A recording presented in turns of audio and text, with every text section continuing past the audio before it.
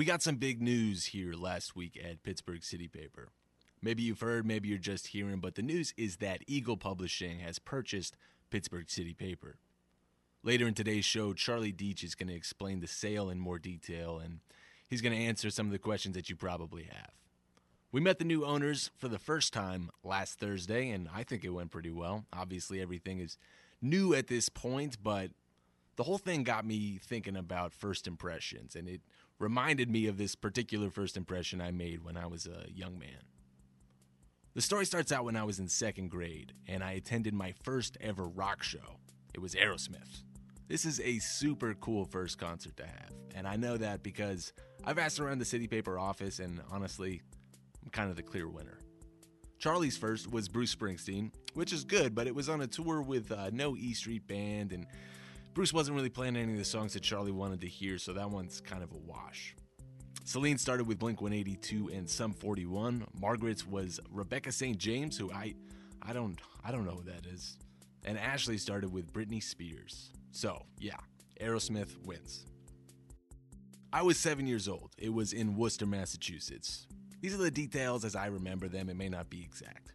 It was December, it was 1994, and Steven Tyler wore a Santa hat on stage. That's about all I remember in terms of details. I fell asleep pretty much immediately after the band came out, but that didn't stop me from bragging to all my friends the next day that I had stayed out past midnight. My teacher, Mrs. Davies, said, "You stayed out later than me." And I remember thinking for the first time in my life that I was cool. Bedtimes and street credit aside, my most valuable takeaway from the concert was an Aerosmith t-shirt for their album at that time called Get a Grip. If you don't remember the cover of this album, it shows a cow's udder with one of them pierced and with letters that say Get a Grip. And the cow has like an Aerosmith tattoo. Now this thing was immediately the coolest thing I had ever touched, and it became my number one outfit right off the bat. My parents were a little hesitant to let their 7-year-old sport this vaguely inappropriate shirt around town, but I was allowed to wear it in the house. Then, in 1995, my dad took a job in New York, and we moved to a suburb of New York City. I was totally against it. You know, young kid, you don't really want to move, leave your friends, whatever. So I was against it from the outset, and then even once we had settled in, I kind of remained against it. My grandmother died shortly after we moved, and this was, to me, further proof that New York was just unspeakably bogus. Boston, by contrast, was a place where I had friends and a grandmother. There were Aerosmith concerts all the time. And New York had none of these things, to my knowledge. They had pizza and Broadway musicals, and I didn't give a shit. New York was all wrong for me. So, it's my first day of school at the new school, and I'm just in total grumpy mode. I don't want to go. I'm giving my mom a hard time. I'm being a little dick about it. And I don't remember if it was her or me that broached the subject, but eventually we agreed that I could wear my Aerosmith shirt on day one. And you know what? That was enough to put my mind at ease. I tossed it on, gave my bowl cut a little comb, and I headed out. This thing was an immediate success. An Aerosmith shirt is like the third grade version of beating up the toughest guy on your first day in prison. These kids were blown away, wide-eyed, pointing at the udder, and their tiny little heads exploded, and I would just nod, be like, yeah, man, get a grip. It was the most efficient way to establish myself as a cool dude right off the bat, which is a reputation I squandered by 8th grade, but it doesn't matter. It still counts. Friends still talk to me about this Aerosmith shirt to this day, and I actually still have it, technically. And it's technically because at this point, it's kind of indistinguishable from like a tattered rag. There's really no sign of the udders or any, Aerosmith letters or anything like that. It kind of looks like a bunch of thongs, like the underwear just tied in a knot. It really does look like that. Anyway, so last week when I got the call about the changes here at City Paper and meeting our new owners, the first thing that came to my mind was Get a Grip. I didn't end up wearing it. I opted for khakis and a black t-shirt, probably a good choice. But I'd like to think that telling this story is kind of like the second best thing, Get a grip. I'm Alex Gordon. This is the Pittsburgh City Paper Podcast. Today, we are talking about Bernie Sanders' visit to the David Lawrence Convention Center last week. We're discussing the paper sale with Charlie, and Celine takes us to a hop farm out by Slippery Rock. Stick around.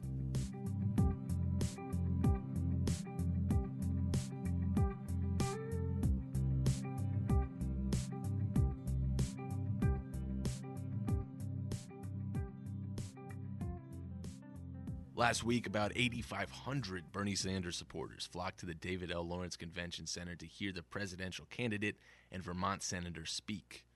He talked about changing the nation's trade deals, the importance of local unions and manufacturing. He talked about rebuilding inner cities and women's right to choose. And the crowd loved it. Here's an audio postcard from the rally from producer Ashley Murray.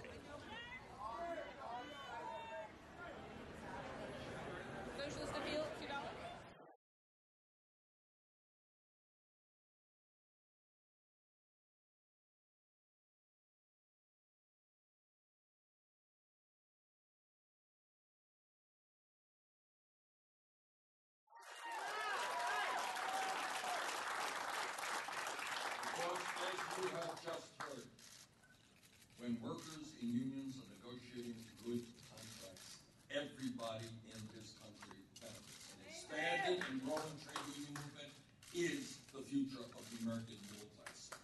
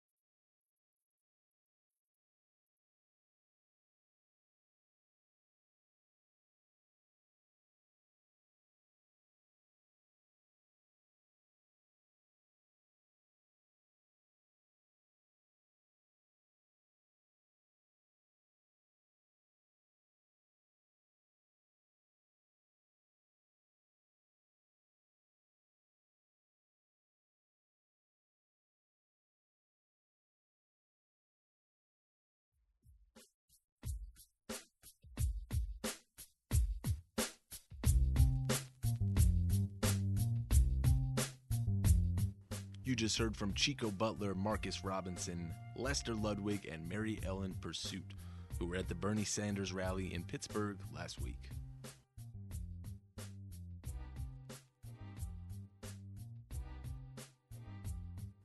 Now we're headed to our panel with Ashley Murray, Charlie Deach, and photographer Renee Rosensteel. Quick note about the sound in this next segment. It's not exactly great. It's a little bit not so great, but if you just, use your imagination, just picture it as like old-timey. Just like think of it as like a fireside chat. Anyway, enjoy. All right, now here this week to talk about the experience of covering the Bernie Sanders rally is freelance photographer Renee Rosensteel and City Paper multimedia editor Ashley Murray. Also here to talk about a big change we experienced here at City Paper last week is our editor Charlie Deach. Hey, everybody. Hey, Alex. Hi. All right, Charlie, let's start with you, because many people saw the news last week that City Paper was purchased by Eagle Publishing.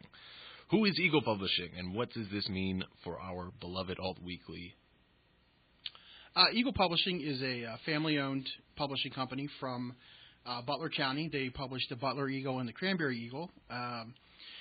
They've long had an association with City Paper, and we've always had our paper printed there. So they've seen our work for many years, and apparently they liked what they've seen to the point that they decided to put in a bid and purchase the papers. So this is all happening very quick. I mean, I don't have a ton of information right now, I guess, but I've met with the owners and the new publisher, Van Smith.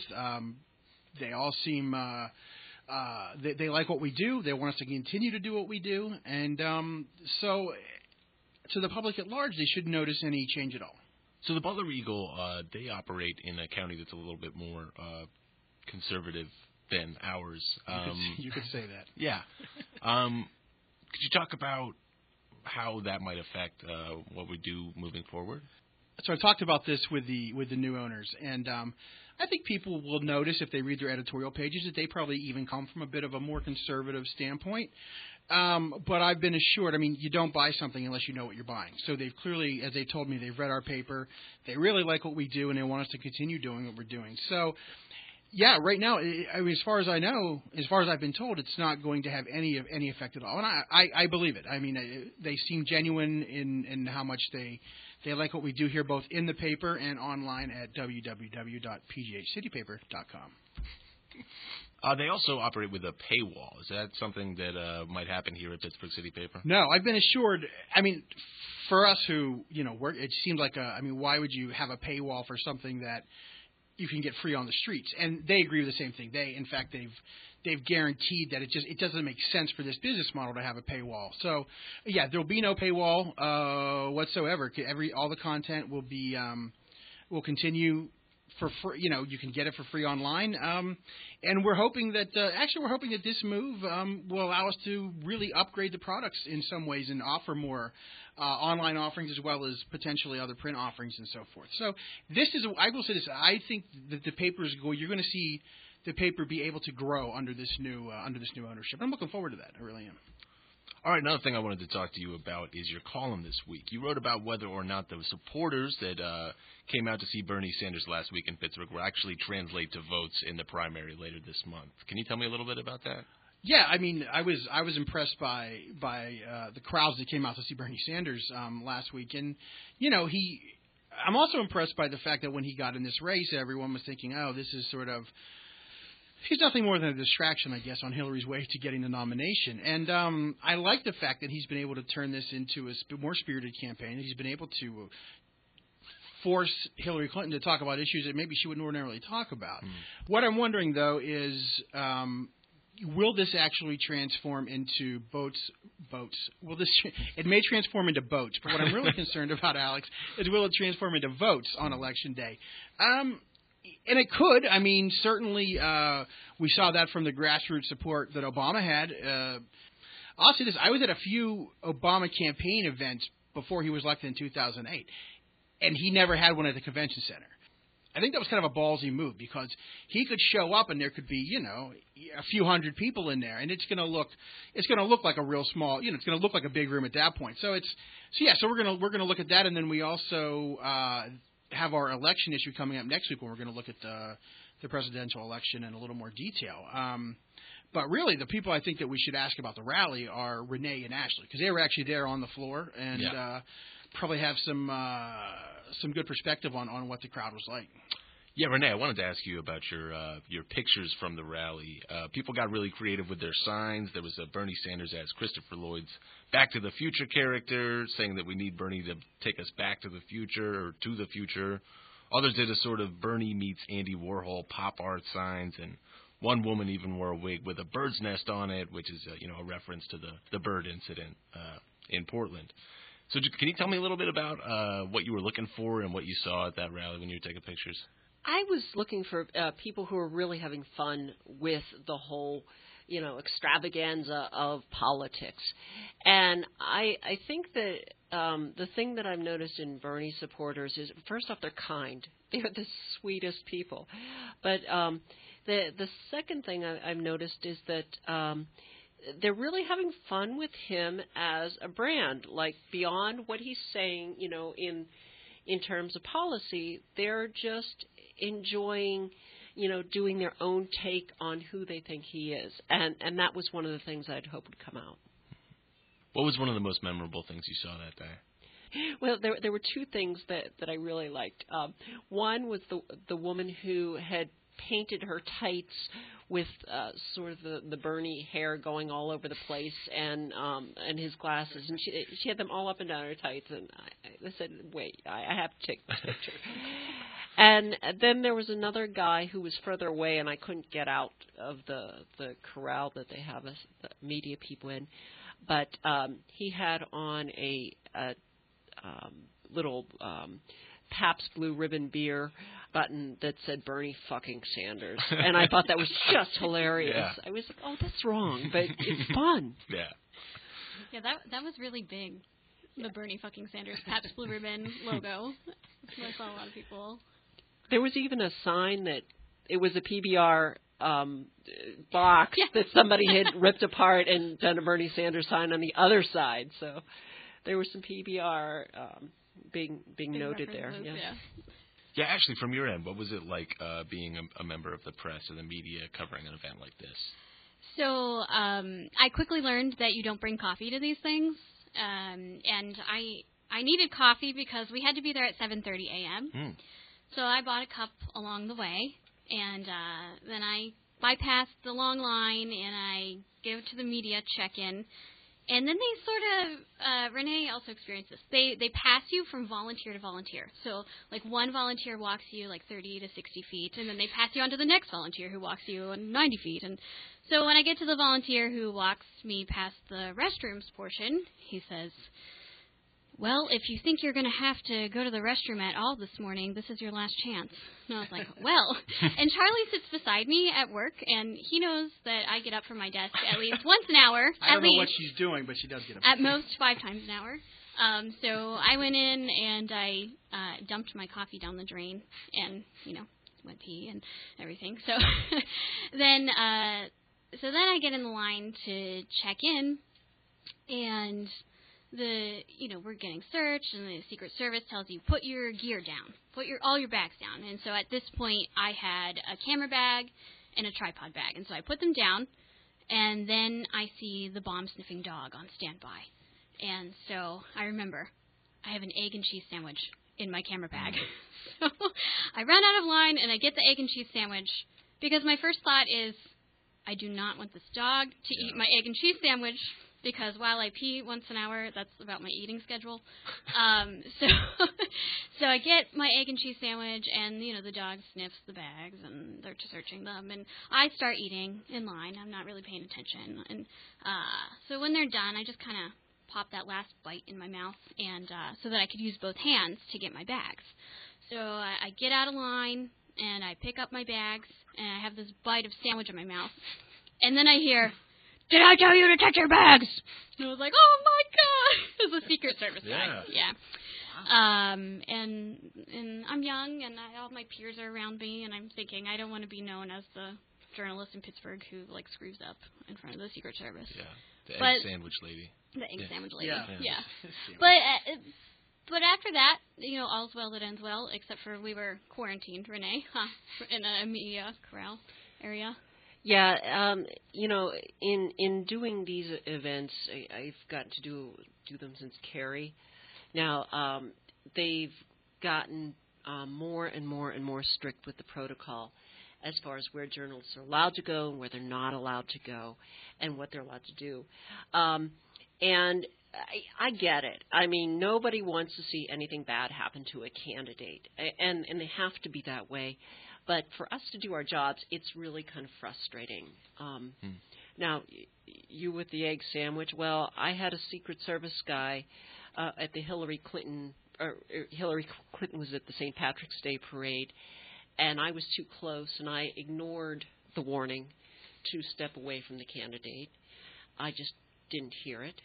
And I felt a hand go back onto my belt, and I'm about 185 pounds. They picked me up like a gallon of milk and removed me. So I was like, wow, okay, right on. I didn't get arrested. It was good. Well, that's good. Ray, do you remember, I know you did some Obama events as I did. I don't remember it being that tight during the Obama events. I know at Soldiers and Sailors, for example, in 2007, I guess, before the 2008 election, I was, we were able to, I walked up and down, I took pictures around, I talked to people, and in fact, I went around back to where he was going to exit and get on his transport, I think it was a bus. And he walks right out. Obama walks right out, and he shakes hands. He shook my hand, and we were right there. It was, but it's gotten so much more strict as we've gone down. And of course, back during the Bush, I also covered some George Bush events. That was sort of like the height of the press quarantine, and also like that was the first we really saw the First Amendment areas where you could gather there to protest a candidate, several blocks away from the actual event. So I think that's when things really started changing. I think was back when George W. was running, particularly the second time. All right, Ashley Murray, Charlie Deitch, Renee Rosensteel, thank you so much for joining me. Thanks for having us. Thanks, Alex. Thank you.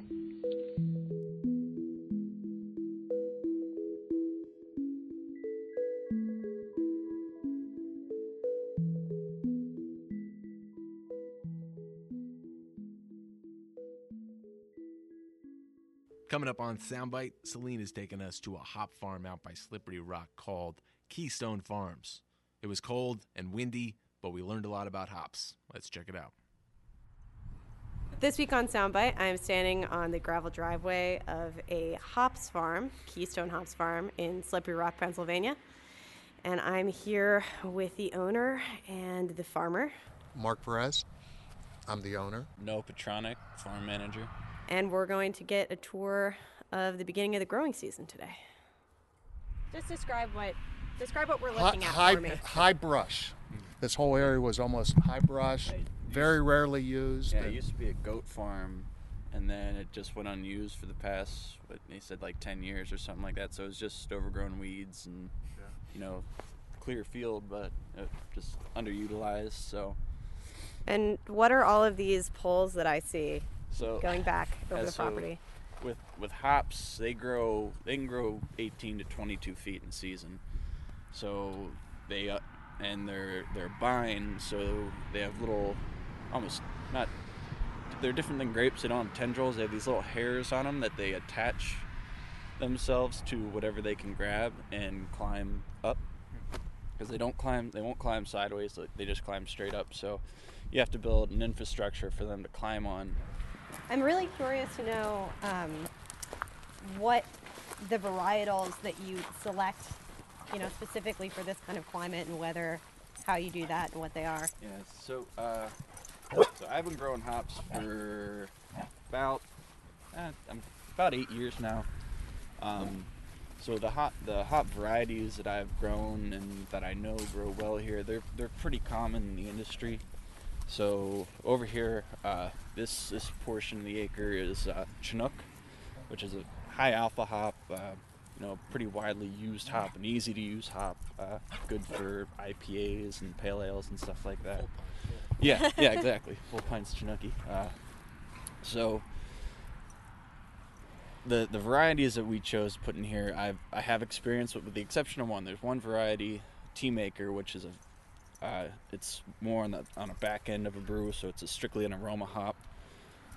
Almost no alpha acids, high betas though, so it's just for that little extra hop at the end of the brew, I guess. Can I hit an inside baseball ball to you right Sure. now? What's an alpha acid versus a beta acid? In the beer world, your alphas are really the ones that that's what gives you that hop taste. So your IPAs, the higher the alpha, the more that hoppiness you get out of it, and the more well preserved the beer is. The beta acids, that's more on the aroma end. They're a little interchangeable there on the aroma side of things with those, but I could be. There's a lot more to those oils in it.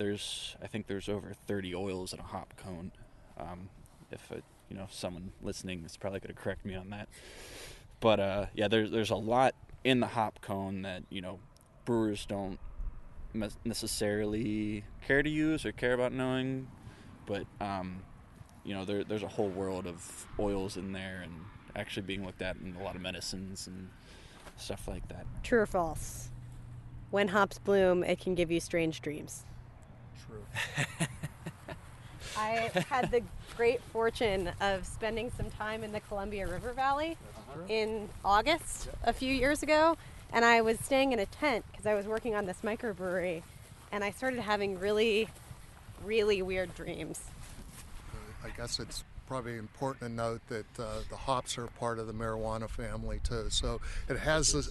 Yeah, Hence the dreams. yeah, there you go. And also used for aroma, as we mentioned, and then the taste. But one of the things that you mentioned on the sleeping, some of for medicinal value, I think for children that have trouble sleeping, they put actual hops in their pillowcases to help them sleep. If you have stomach issues or sleeping issues, I've made hop tea. It actually does calm your digestive tracts, and it will knock you out. It makes you sleep. Bitter? I added stuff to it. A lot of honey. Yeah, a lot of honey and other herbs. So come on, we'll walk over. Yeah, I think that's. let's walk over. So to kind of give you an idea of what's under trellis right here, and trellis is this wiring system and the poles, is approximately 3.5 acres, which is significant. We thought about kind of the norm is you start with a 1/4 acre, 1/2 acre, an acre, but we determined from the beginning we're going to make it a business. So we have to again justify all the equipment. You have to go and make it to a point where you can manage it, start it up, and we'll expand, but start it at a point where our return on investment will be quicker. So tell me, could you walk me through a day? What's a typical day? We're going to have probably 6 to 8 people from the morning to the end of the day training the plants to climb up there. So you got roughly 4,000 plants times 3 or 4 shoots per row. So it's going to be quite a bit to get this accomplished. So it'll probably take a week or so. Maybe I'll throw myself on your sacrificial labor altar if I can come out with a microphone and do it. Yeah. I need that in writing. Yeah. Just be me crying into the microphone as I wrap 4,000 plants around. What do you drink? Me, I like my Pilsners, to be honest. Like even North Country's, their Slimy Pebble Pills, or that one's really good. Bucko Blonde is excellent. That's another good one. But I'm more on the lighter side of, yeah. Thank you both for coming out and showing us your land and sharing your story. Can't wait to drink some of your hops in the next beer I have. All right. In August. I was going to say, you're not gonna drink a beer till August. I'm going on a long dry period here. Dry season. Too ahead of yourself.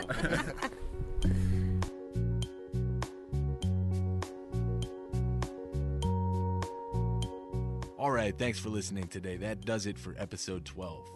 If you're missing the weekend calendar that you usually hear at the end of the podcast, Just check out our shortlist page and you can listen to it there online. Thanks to our panelists today, and as Charlie said, be sure to pick up our election issue, which will be out next week. The City Paper Podcast is produced by Ashley Murray and me, Alex Gordon, with Celine Roberts. Additional music by me. That does it. Episode 12. Thank you so much for listening. Come back next week. Bye.